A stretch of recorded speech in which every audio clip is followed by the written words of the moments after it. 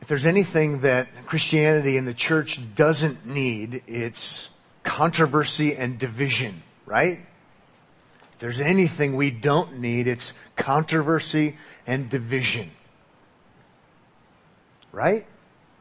Well, kind of. It's one of those yes-no answers, actually. In 1 Corinthians chapter 12, controversy and division, we're told in the New Testament, is a bad thing. The church at Corinth is scolded for controversy and division. Interestingly enough, that's in chapter 12. In chapter 11, we usually think of as the communion chapter. It's actually said that such things are necessary for the church. They're necessary for the church in a sinful world where things aren't perfect. And it says in 1 Corinthians 11, verse 19, in order that those who are genuine among you may be recognized. Isn't that interesting? Division, controversy are bad things. We actually don't want them at Omaha Bible Church. And yet, because the world is sinful and broken and sin doesn't stay outside of the church, there's actually a place, and God works everything together for good, and He actually uses controversy and division, as it says, again to quote the verse, in order that those who are genuine among you may be recognized. It's rather interesting that God actually uses such bad things. It's interesting to look at history, the history of Christianity, and throughout church history we look back and we see there have been all these different kinds of controversies and these different conflicts. But if you really want to know a certain truth about Jesus and what the Bible teaches about a certain reality, and you look back in history and you'll see that usually out of those kinds of conflicts and battles, because they have to grapple over what does the Bible actually say, there's a lot of light, and you say, wow, this is interesting how God has worked through the controversy, through the division, so that we can understand better. Even think about the books in your Bible like Galatians in the New Testament. Galatians never would have been written. It's a great, great book about the gospel if it weren't for the conflict in that particular church. The church at Galatia, Colossians. The church at Colossae, if it weren't for this major conflict going on about how Jesus is supreme ultimately, or He's just one among many, wouldn't have happened. We wouldn't know something of the grandeur and the greatness and supremacy of Christ if it weren't for the conflict, if it weren't for the division. And then we look at the life of Jesus. We look at the life of Jesus and we can see, and we're going to see today in chapter 20, conflict is in the air. He's getting closer and closer to going to the cross, and there's all kinds of tension, and there's all kinds of problems going on. But what it does is it affords Him the opportunity. It allows us to see. It allows His disciples to see. It allows His enemies to see who He really is and who He isn't. And so while conflict and division are bad things, they are. We live in a world stricken, if you will, by sin. And so God works in all of that so that we might understand the gospel better, so that we might understand Christ better. And we're going to see that today in Luke chapter 20. So in our pursuit of knowing who Jesus is and having a better understanding of who Jesus is, the real Jesus, not the Jesus of imagination or revisionist history or something like that, in an effort to see who Jesus really is, we'll look at Luke chapter 20. And we'll go as far as we can through the chapter. If we make it all the way through, we'll organize our thoughts. I will organize my thoughts at least around 6 answers. Who is Jesus? In the midst of the controversy, we'll be able to say, Jesus is, with 6 different answers. Ready to go? I hope you're ready to go. Let's go ahead and jump right in. Number 1, who is Jesus? He's the one with ultimate authority. He's the one with ultimate authority. And in so many ways, it's always about authority. In so many ways, it's so about authority. And we'll see that here. Let's jump right in verse 1. One day, as Jesus was teaching the people in the temple and preaching the gospel, we know this is a daily practice because of chapter 19, verse 47, just above. Daily doing this, the chief priests and the scribes and the elders, I wrote in my margin, the authorities, came up and said to him, "Tell us by what authority you do these things, or who is it that gave you this authority?" Authority comes up twice in our text by name, but in describing who they are the authorities. So it comes up multiple times. They're the authorities, and so they're saying to Jesus, who speaks with authority, who gave you the authority? And what has Jesus been doing? He's been preaching the gospel daily, and who's central to the gospel? He's central to the gospel. He's been pointing to himself, because he's the fulfillment. He's the Savior Messiah, Deliverer Messiah, the good news of the coming kingdom. He's the good news of the coming King, which has been coming up in Luke again and again and again. Who gave you such authority? In a sense, how dare you do this? Everything comes through us. Verse 3 says, he answered them, I also will ask you a question. Now tell me, was the baptism of John from heaven or from man? Hear the crickets? Okay. Let's keep going. Verse 5. And they discussed it with one another, saying, if we say from heaven, that is to say from God, he will say, why did you not believe him? And remember, John the Baptist shows up as the one who would come before Jesus, and what does he preach? He preaches repentance.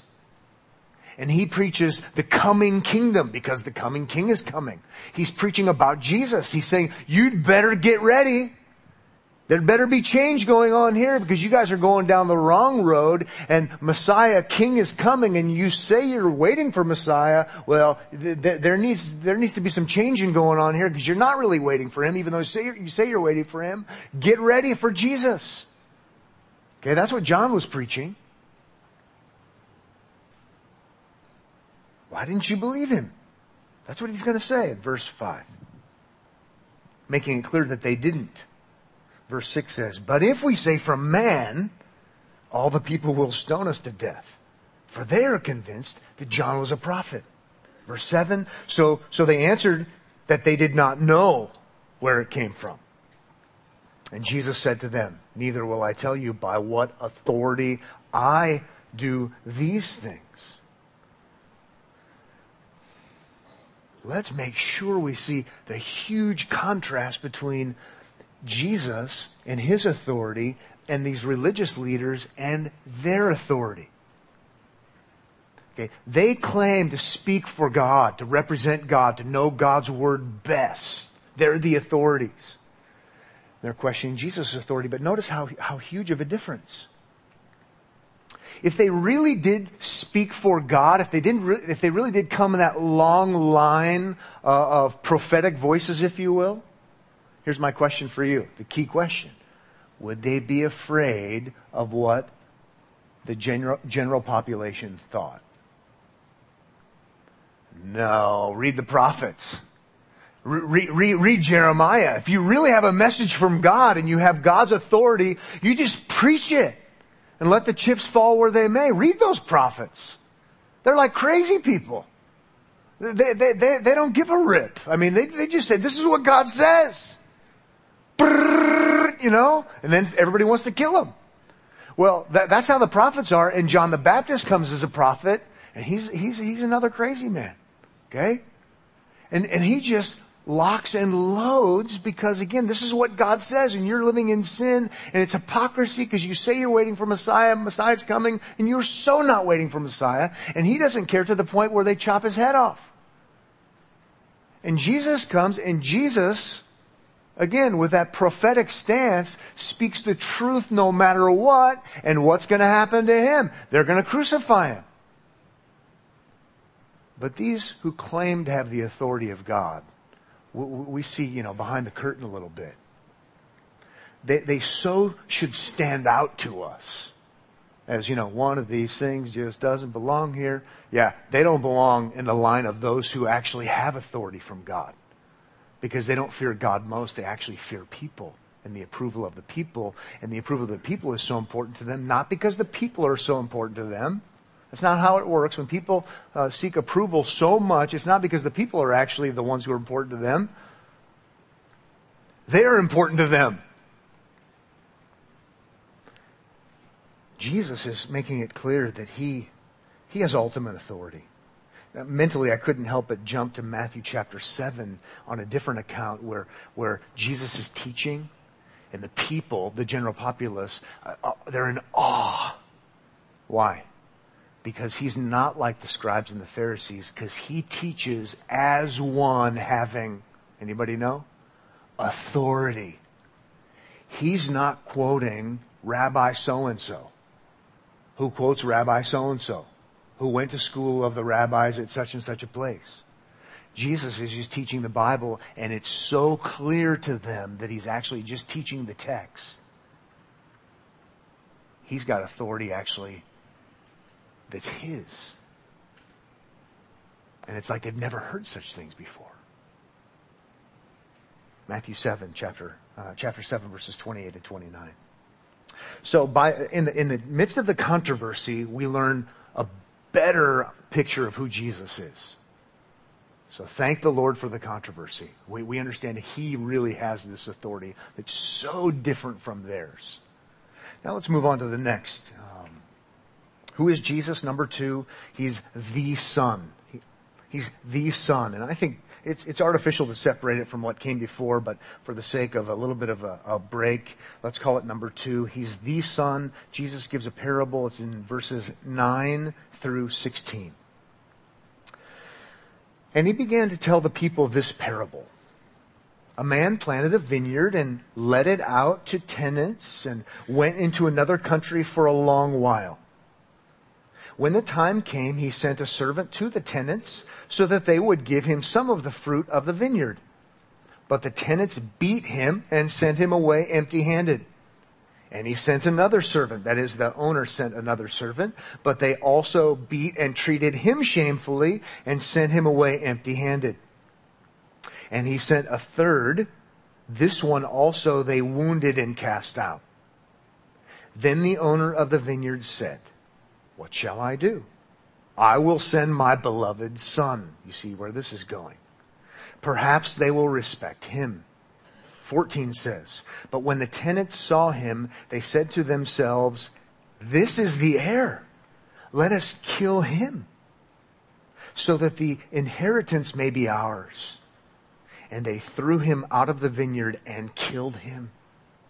What then will the owner of the vineyard do to them? He will come and destroy those tenants and give the vineyard to others." When they heard this, they said, "Surely not."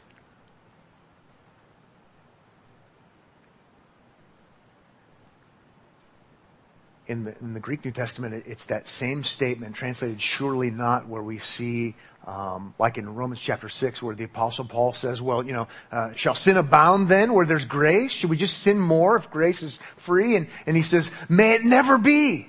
The strongest way to say absolutely that no, it can't be that way.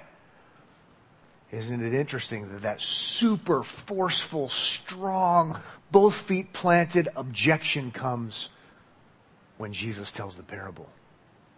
Never! Why would they say that? Would they say that because if that story doesn't make sense? No. Would they say that because it would be wrong for the landowner to act and to show his wrath against them and to give the land to someone else? No. It seems best to understand it when they say never. They're saying that would never be us. God would never look at us like that. We would never treat God like that. How dare you imply that would be us in this scenario? It's rather fascinating what's happening. Because when you connect the dots, Jesus is saying in the parable that those authorities are the ones who've been entrusted with this, that the owner's been gone for a long time. But when he sends someone is rejected. He sends someone, the someone is rejected. He sends his son, the heir. They kill the heir so it can be theirs. It doesn't take a rocket scientist to figure out what's going on here. But it would be very, very offensive. The rulers of Israel, over a long period of time, have had a certain stance against God sending messengers. Persecution and killing. Persecution and killing. Persecution and killing. That's the track record. And God sends his Son. Jesus is the Son. And they're going to kill him.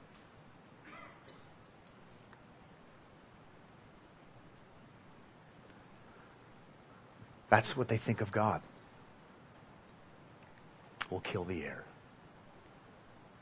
Jesus is the Son. Now there's a lot more to it, I suppose, when we take it in the bigger narrative of things. Isn't it interesting and isn't it fascinating that the killing of the Son doesn't stop the program? And we know that it doesn't stop the program.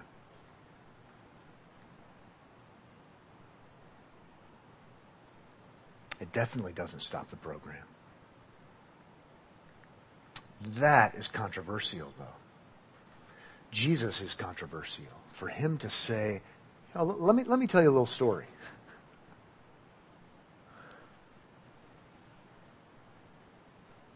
But we learn better about who Jesus is. And we learn better about who these religious leaders are. So we don't have to be enslaved to them. So that these people don't have to be enslaved to them. Something good is coming out of this controversy. Let's move on to number 3. Who is Jesus? Jesus is the cornerstone. He's the chief cornerstone. We see in verse 17.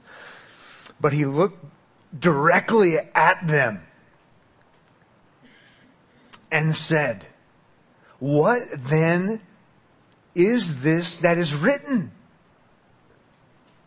And before we keep reading, he's going to quote their text, okay? It's not really their text, but you know what I mean. He's going to quote their text that they would claim. And he's saying, well, what then is this that is written? In other words, maybe in the way we would say things, I'm not making this up. What you're going to even do to the Son. I'm following the script. So again in verse 17, the stone that the builders rejected has become the cornerstone. Quoting Psalm 118, I think it's verse 22. It was quoted last time in chapter 19 also. Psalm 118 is a national song, a national psalm of comfort. Israel would love the psalm. This is about belonging to God and God providing and God's coming kingdom. And we will learn this and we will sing this and we will love this song. But Jesus, has to, blow off maybe the dusty part that they hadn't really paid attention to. And do notice that the stone that the builders rejected has become the chief cornerstone. Do know that I'm part of the script. And being rejected, I'm part of the script. You might not like the side you're playing on and what that means for you, but at least notice that. What's unfolding? How about this? My rejection, which is part of what's unfolding in the killing of the Son, isn't plan B, and it isn't a sign of everything gone wrong. Yes, it's wrong what's going to happen. It's sinful to crucify the Son. But it is part of the plan. And he's showing them, even in your text.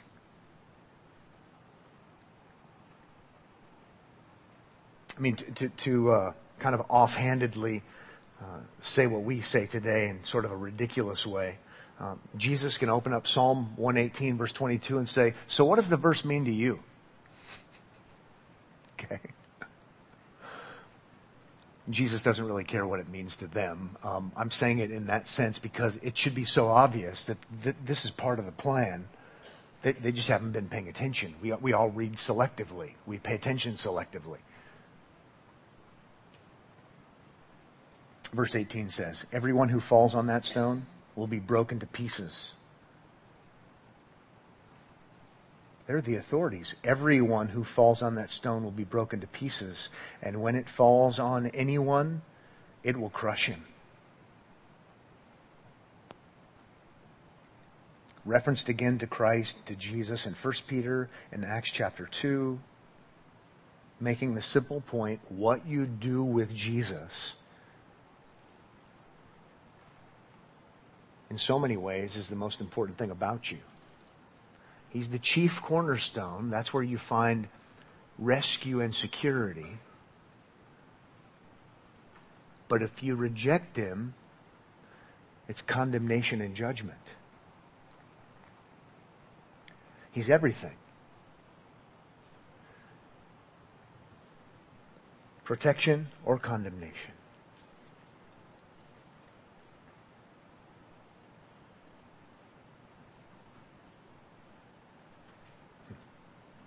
What they do with Jesus will determine good or bad for them.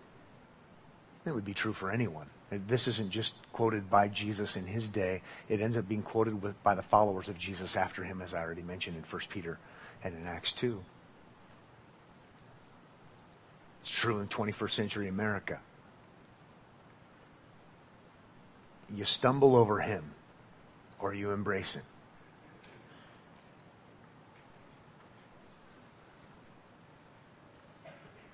Let's move on to number 4. Who is Jesus? The controversy allows us to give another answer. He's the master teacher. He's the master theologian. He's the master at understanding God and God's world. And there's a couple of great illustrations. A couple of awesome illustrations. So Jesus is going to break the rule that says don't talk about, religion and politics. He's going to talk about both.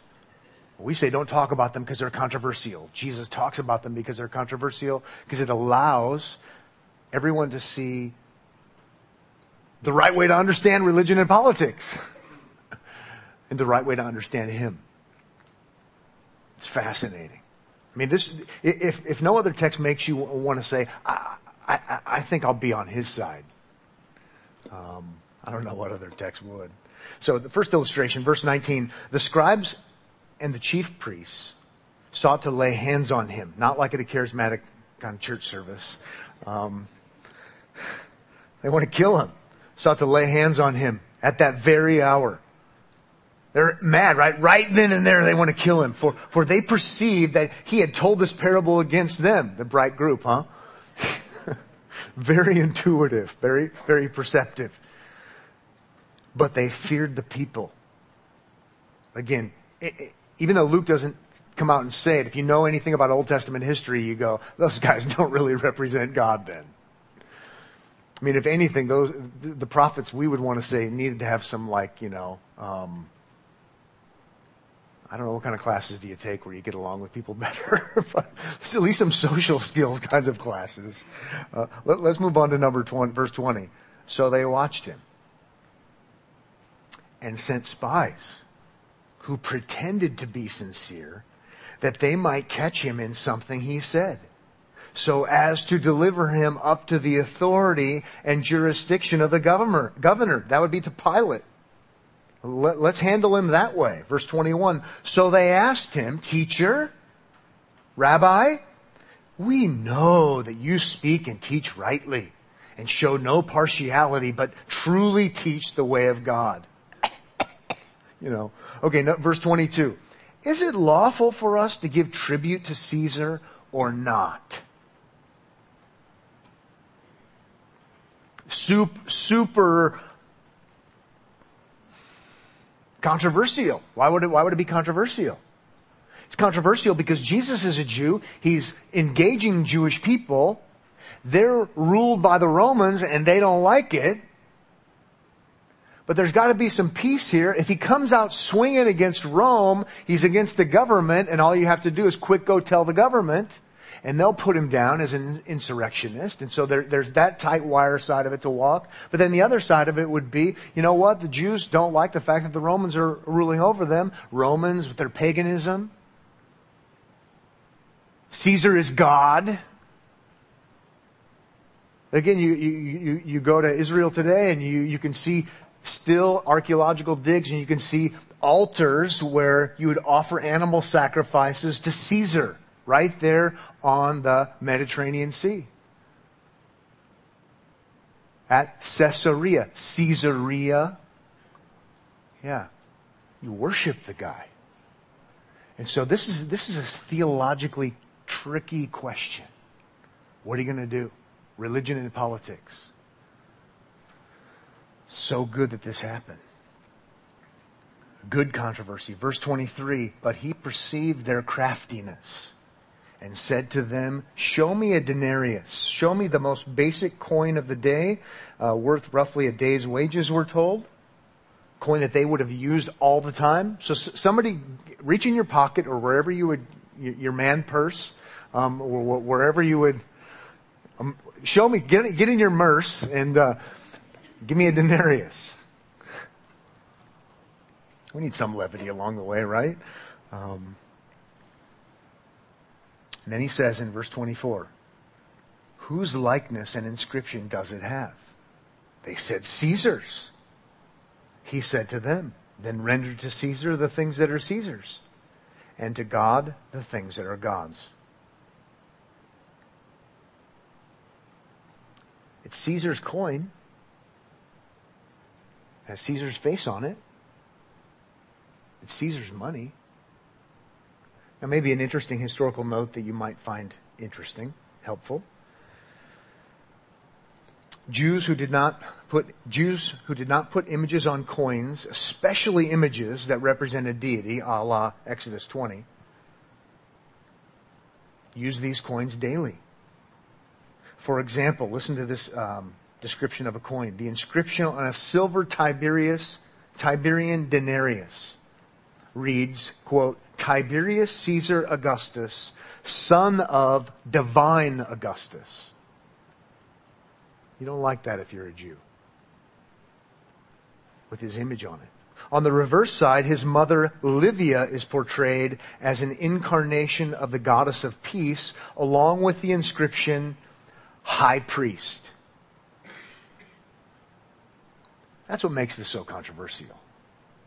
It's right in your Jewish heart to not like this image of a false god and goddess. It's bad, bad, bad. But Jesus says, whose face is on it? Caesar's? Okay, give to Caesar what is Caesar's. Give to God what is God's. Must have been a good answer, because look at verse 26. And they were not able in the presence of the people to catch him in what he said. But marveling at his answer, they became silent. Duh. You know?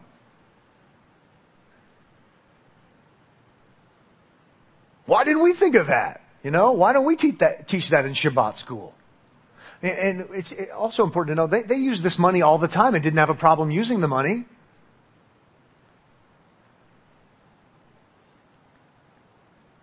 Their Old Testament, and they would have known the Old Testament certainly better than the best of us, it seems, at least in data, clearly taught and expressed that God is the God of all. He's in charge. He's the creator, sovereign over all. He should be given all glory and all honor. But in this broken, fallen world, God does and has established human government. Their Bibles had Daniel chapter 2, verse 21. He changes times and seasons. He removes kings and sets up kings. Even in a context where you have pagan kings. Yes, it's all God's, but in a broken world, to manage the brokenness, God does establish human rulers, works in and through them. And we know they're not perfect because it's a sinful world. So Jesus' answer is not some kind of weaselly answer that he's trying to get out of something. It's a biblical Old Testament worldview answer. God's in charge. Everything should be given to honor God. But you know what? God establishes rulers, even fallen pagan rulers. And if you're under a fallen pagan ruler, you guys all have Daniel in your Bibles. There's a way to function. There's a way to act. Their Bibles taught that God used Pharaoh, even an ungodly ruler, to accomplish a greater purpose. It's fascinating. And then he gives another illustration. Verse 27. There came to him some Sadducees, those who deny that there is a resurrection. Okay, so if you're a Sadducee, who don't you like, theologically? You don't like the Pharisees. If you're a Pharisee, let's start there. If you're a Pharisee, who don't you like? You don't like Sadducees. You really don't like Sadducees. They're on certain levels, they're the rationalists. On certain levels, they're anti-supernaturalists. Sadducees are known for denying the resurrection and denying the existence of angels. Okay? So the Sadducees come up. The theological liberals. I won't say any more about that. I won't unduly offend beyond that in named denominations. Okay. Verse 28. And they asked him a question saying, Teacher, Moses. And if there's anyone they did say they liked Moses. Okay. After all, he teaches timeless moral principles from law, right? Anyway, never mind. Let's keep going. Teacher, Moses wrote for us that if a man's brother dies, having a wife but no children, the man must take the widow and raise up offspring for his brother. Now, there were 7 brothers. Here comes the riddle. The first took a wife and died without children, and the second and the third took her, and likewise all 7 left no children and died. Verse 32, afterward the woman also died. Verse 33, in the resurrection, which they don't believe, okay? In the resurrection, therefore, whose wife will the woman be? For the 7 had her as wife. Oh, I hadn't thought about that before. Well, we're going to see that Jesus is the master theologian, master teacher. Verse 34, and Jesus said to them, the sons of this age marry and are given in marriage. But those who are considered worthy to attain to that age, so now we have a heavenly age, the age that is here and now, versus a coming age. Jesus is drawing a distinction between the two. And to the resurrection from the dead, neither marry nor are given in marriage. For they cannot die anymore, because they are equal to angels. Just be sure to stick your finger right in their eye, because they don't believe in angels. But just to make his point. And are sons of God, being sons of the resurrection.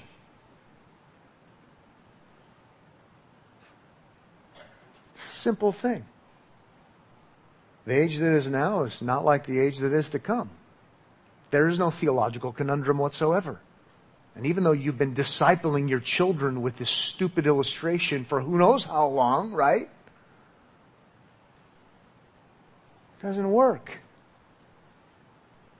Doesn't work at all. What's more, verse 37 says, but that the dead are raised, even Moses showed. You want to quote Moses? Even Moses showed in the passage about the bush. I mean, maybe right here, I would have the tendency to drop the ultimate Old Testament resurrection text and quote Daniel chapter 12 and just say slam dunk, cross-reference. Jesus could have done that, but he just says, okay, you want to talk about Moses? We'll do it. We'll get there through Moses. Back to 37. Where he, Moses, passage about the burning bush, Exodus 3 and 4, where he calls the Lord the God of Abraham and the God of Isaac and the God of Jacob. Now, he is not God of the dead, but of the living. For all live to him. Then some of the scribes answered, Teacher, you've spoken well. Again, remember, they don't like the Sadducees. Now they like Jesus. Hey, did somebody get that down? Somebody get that? That's a pretty good way of dealing with those guys. Add that to the list of proof texts. Daniel 12 was good, but you can actually even just use their text. You've spoken well. Verse 40. For they no longer dared to ask him any question. It's good, huh? Speaking of cross-referencing, again, I cross-reference in my mind of Jesus dealing with the Sadducees. I mean, in a certain sense, of all most to be hated. Because they say they believe the Bible is true, and yet they just make it mean all these kind of goofy things like theological liberals do. They take the name, but they redefine it. Here is Jesus, according to John chapter 11, who is the resurrection. And they're trying to pick a fight with him about resurrection and proving that it doesn't exist. It's like them standing there toe-to-toe with Jesus trying to prove that he doesn't exist, even though they're standing there toe-to-toe with him. Which is the insanity of theological liberalism. Don't confuse us with the facts. We know what we believe. Number 5, who is Jesus? He's the greater David. He's the greater David. We can do this one, the last two, rather quickly. Verse 41, but he said to them, how can they say that the Christ is David's son? You have a question for me? I have a question for you. Verse 42, for David himself says, in the book of Psalms, this is Psalm 110. And there's a good reason why it's quoted in the New Testament a lot. The Lord, okay, follow here. It's not that hard, but it is if you're not paying attention. Verse 42, the Lord said to my Lord, this is Psalm 110, Psalm of David. Psalm of David, and David writes, the Lord, okay, God the Father, the Lord said to my Lord. But David is the king. There's a new Lord category in here. The Lord said to my Lord. David says, my Lord? Okay, let's keep reading. Sit at my right hand until I make your enemies your footstool. Verse 44, David thus calls him Lord. So how is he his son? This doesn't make any sense. Try saying that to these Jews who love Psalm 110, Davidic Psalm. Your psalm doesn't make any sense. How could David say to the Lord, my Lord? It doesn't make any sense whatsoever. It doesn't make any sense whatsoever unless there is an ultimate ruling, reigning Messiah, King, and we're learning that his name is Jesus. There's only one way this makes sense. And they considered David the greatest. And in many ways they should have. But he's not the ultimate greatest. He's in anticipation of a greater one who would rule and reign forever. I love this text showing Jesus is the greater David. I love it because it's not a New Testament text. New Testament uses it all the time. But it's important to see that this is not Christianity is not a religion where we just made up a bunch of other stuff and somehow look for proof text somewhere. Even inherent in the text itself, even though there's progressive revelation and things get clearer and as we move forward, it is there. It might be in small form because it's in anticipation as the historical drama unfolds. But it's really there. There's a great reason why the author of Hebrews really settles in on Psalm 110 because he's connecting the dots and showing that this is a natural connection, not an artificial superimposing, reinserting. He's the greater David. Psalm 110 doesn't make sense if there isn't a Jesus.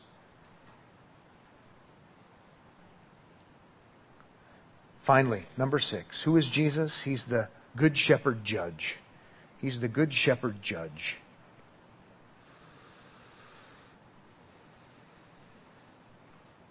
Verse 45. And in hearing all the people, not cowardly, not behind some sort of closed doors, and in the hearing of all the people, he said to his disciples, beware of the scribes, who like to walk around in long robes and love greetings in the marketplaces and the best seats in the synagogues and the places of honor at feasts, who devour widows' houses and for a pretense make long prayers. they will receive the greater condemnation.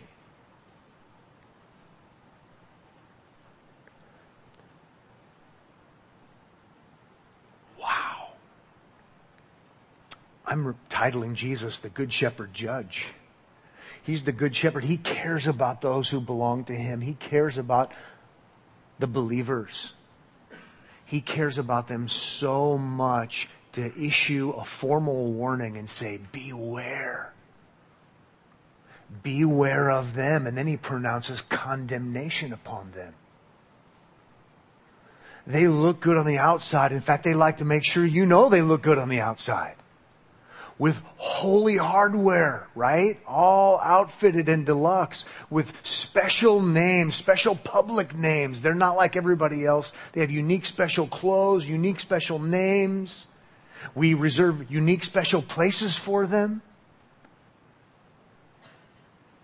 Jesus says, beware of them? What? They're the ones we trust. And Jesus says, beware of those you trust. Because you know what they really do? They really, under the guise of God, right? What they really do is they take advantage of all people, the people that shouldn't be taken advantage of. When He names the widows, those who have needs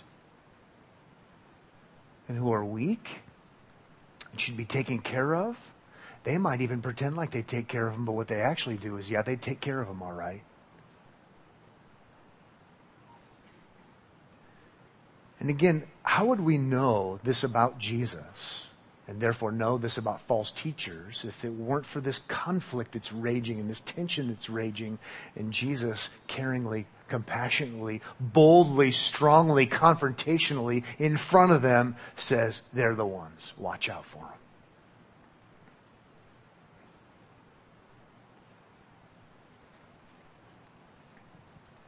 They're not only facing condemnation. Did you notice that at the end of verse 47? They're going to receive a greater condemnation.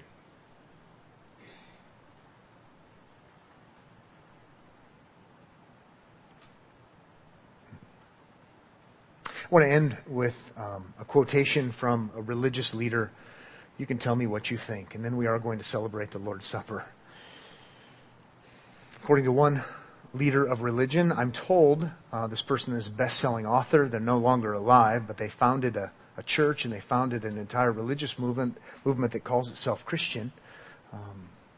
The writer writes, "We are not called upon to enter into controversy with those who hold false theories. Controversy is unprofitable. Christ never entered into it."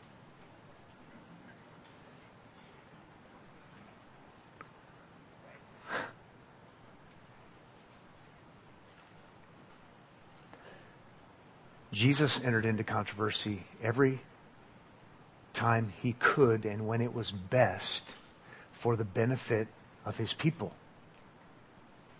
Not just to pick a fight. He would always win, by the way. But because He loves sinners. And because He's a gracious Savior. And because He really and truly wanted and wants us to know who He really is.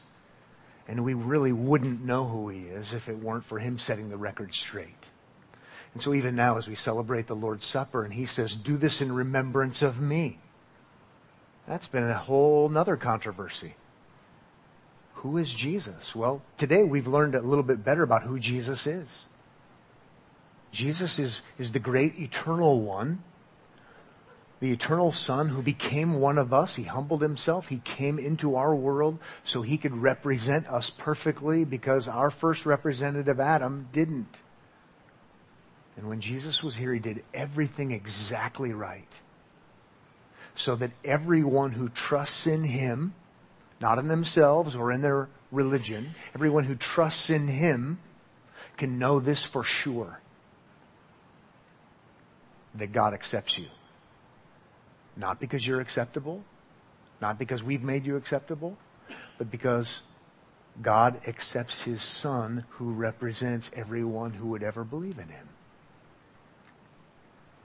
Jesus then voluntarily went to the cross, having done everything right. He voluntarily experienced the judgment that we would deserve for being against God, because we all are naturally. And he atoned for our rebellion so that we might be forgiven perfectly. And then he rose again from the dead,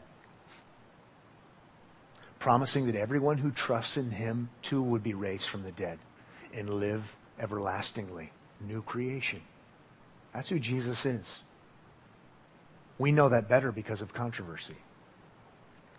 So do this in remembrance of me. This is a time for no self-confidence, no guilt, no worry,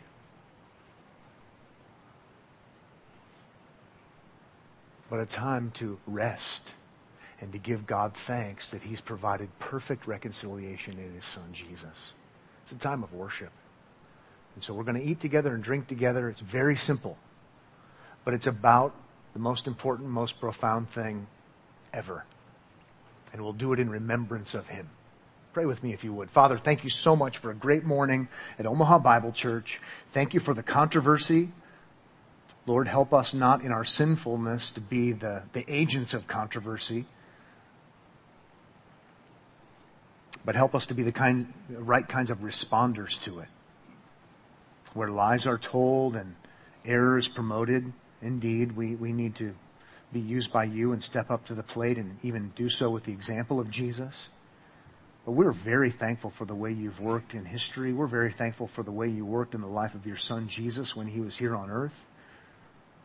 Time and time again, he lovingly, boldly, profoundly sets the record straight about who he really is. And we're thankful for this because we are prone to wonder. We're prone to drift. We're prone to believing and promoting things that aren't true. So thank you for your word and for your Spirit, for your Son, for your grace, for your patience. And now as we eat in remembrance of your great Son, Jesus, may it be a great act of worship because he's great and because he's worthy of our praise. In Jesus' name, amen.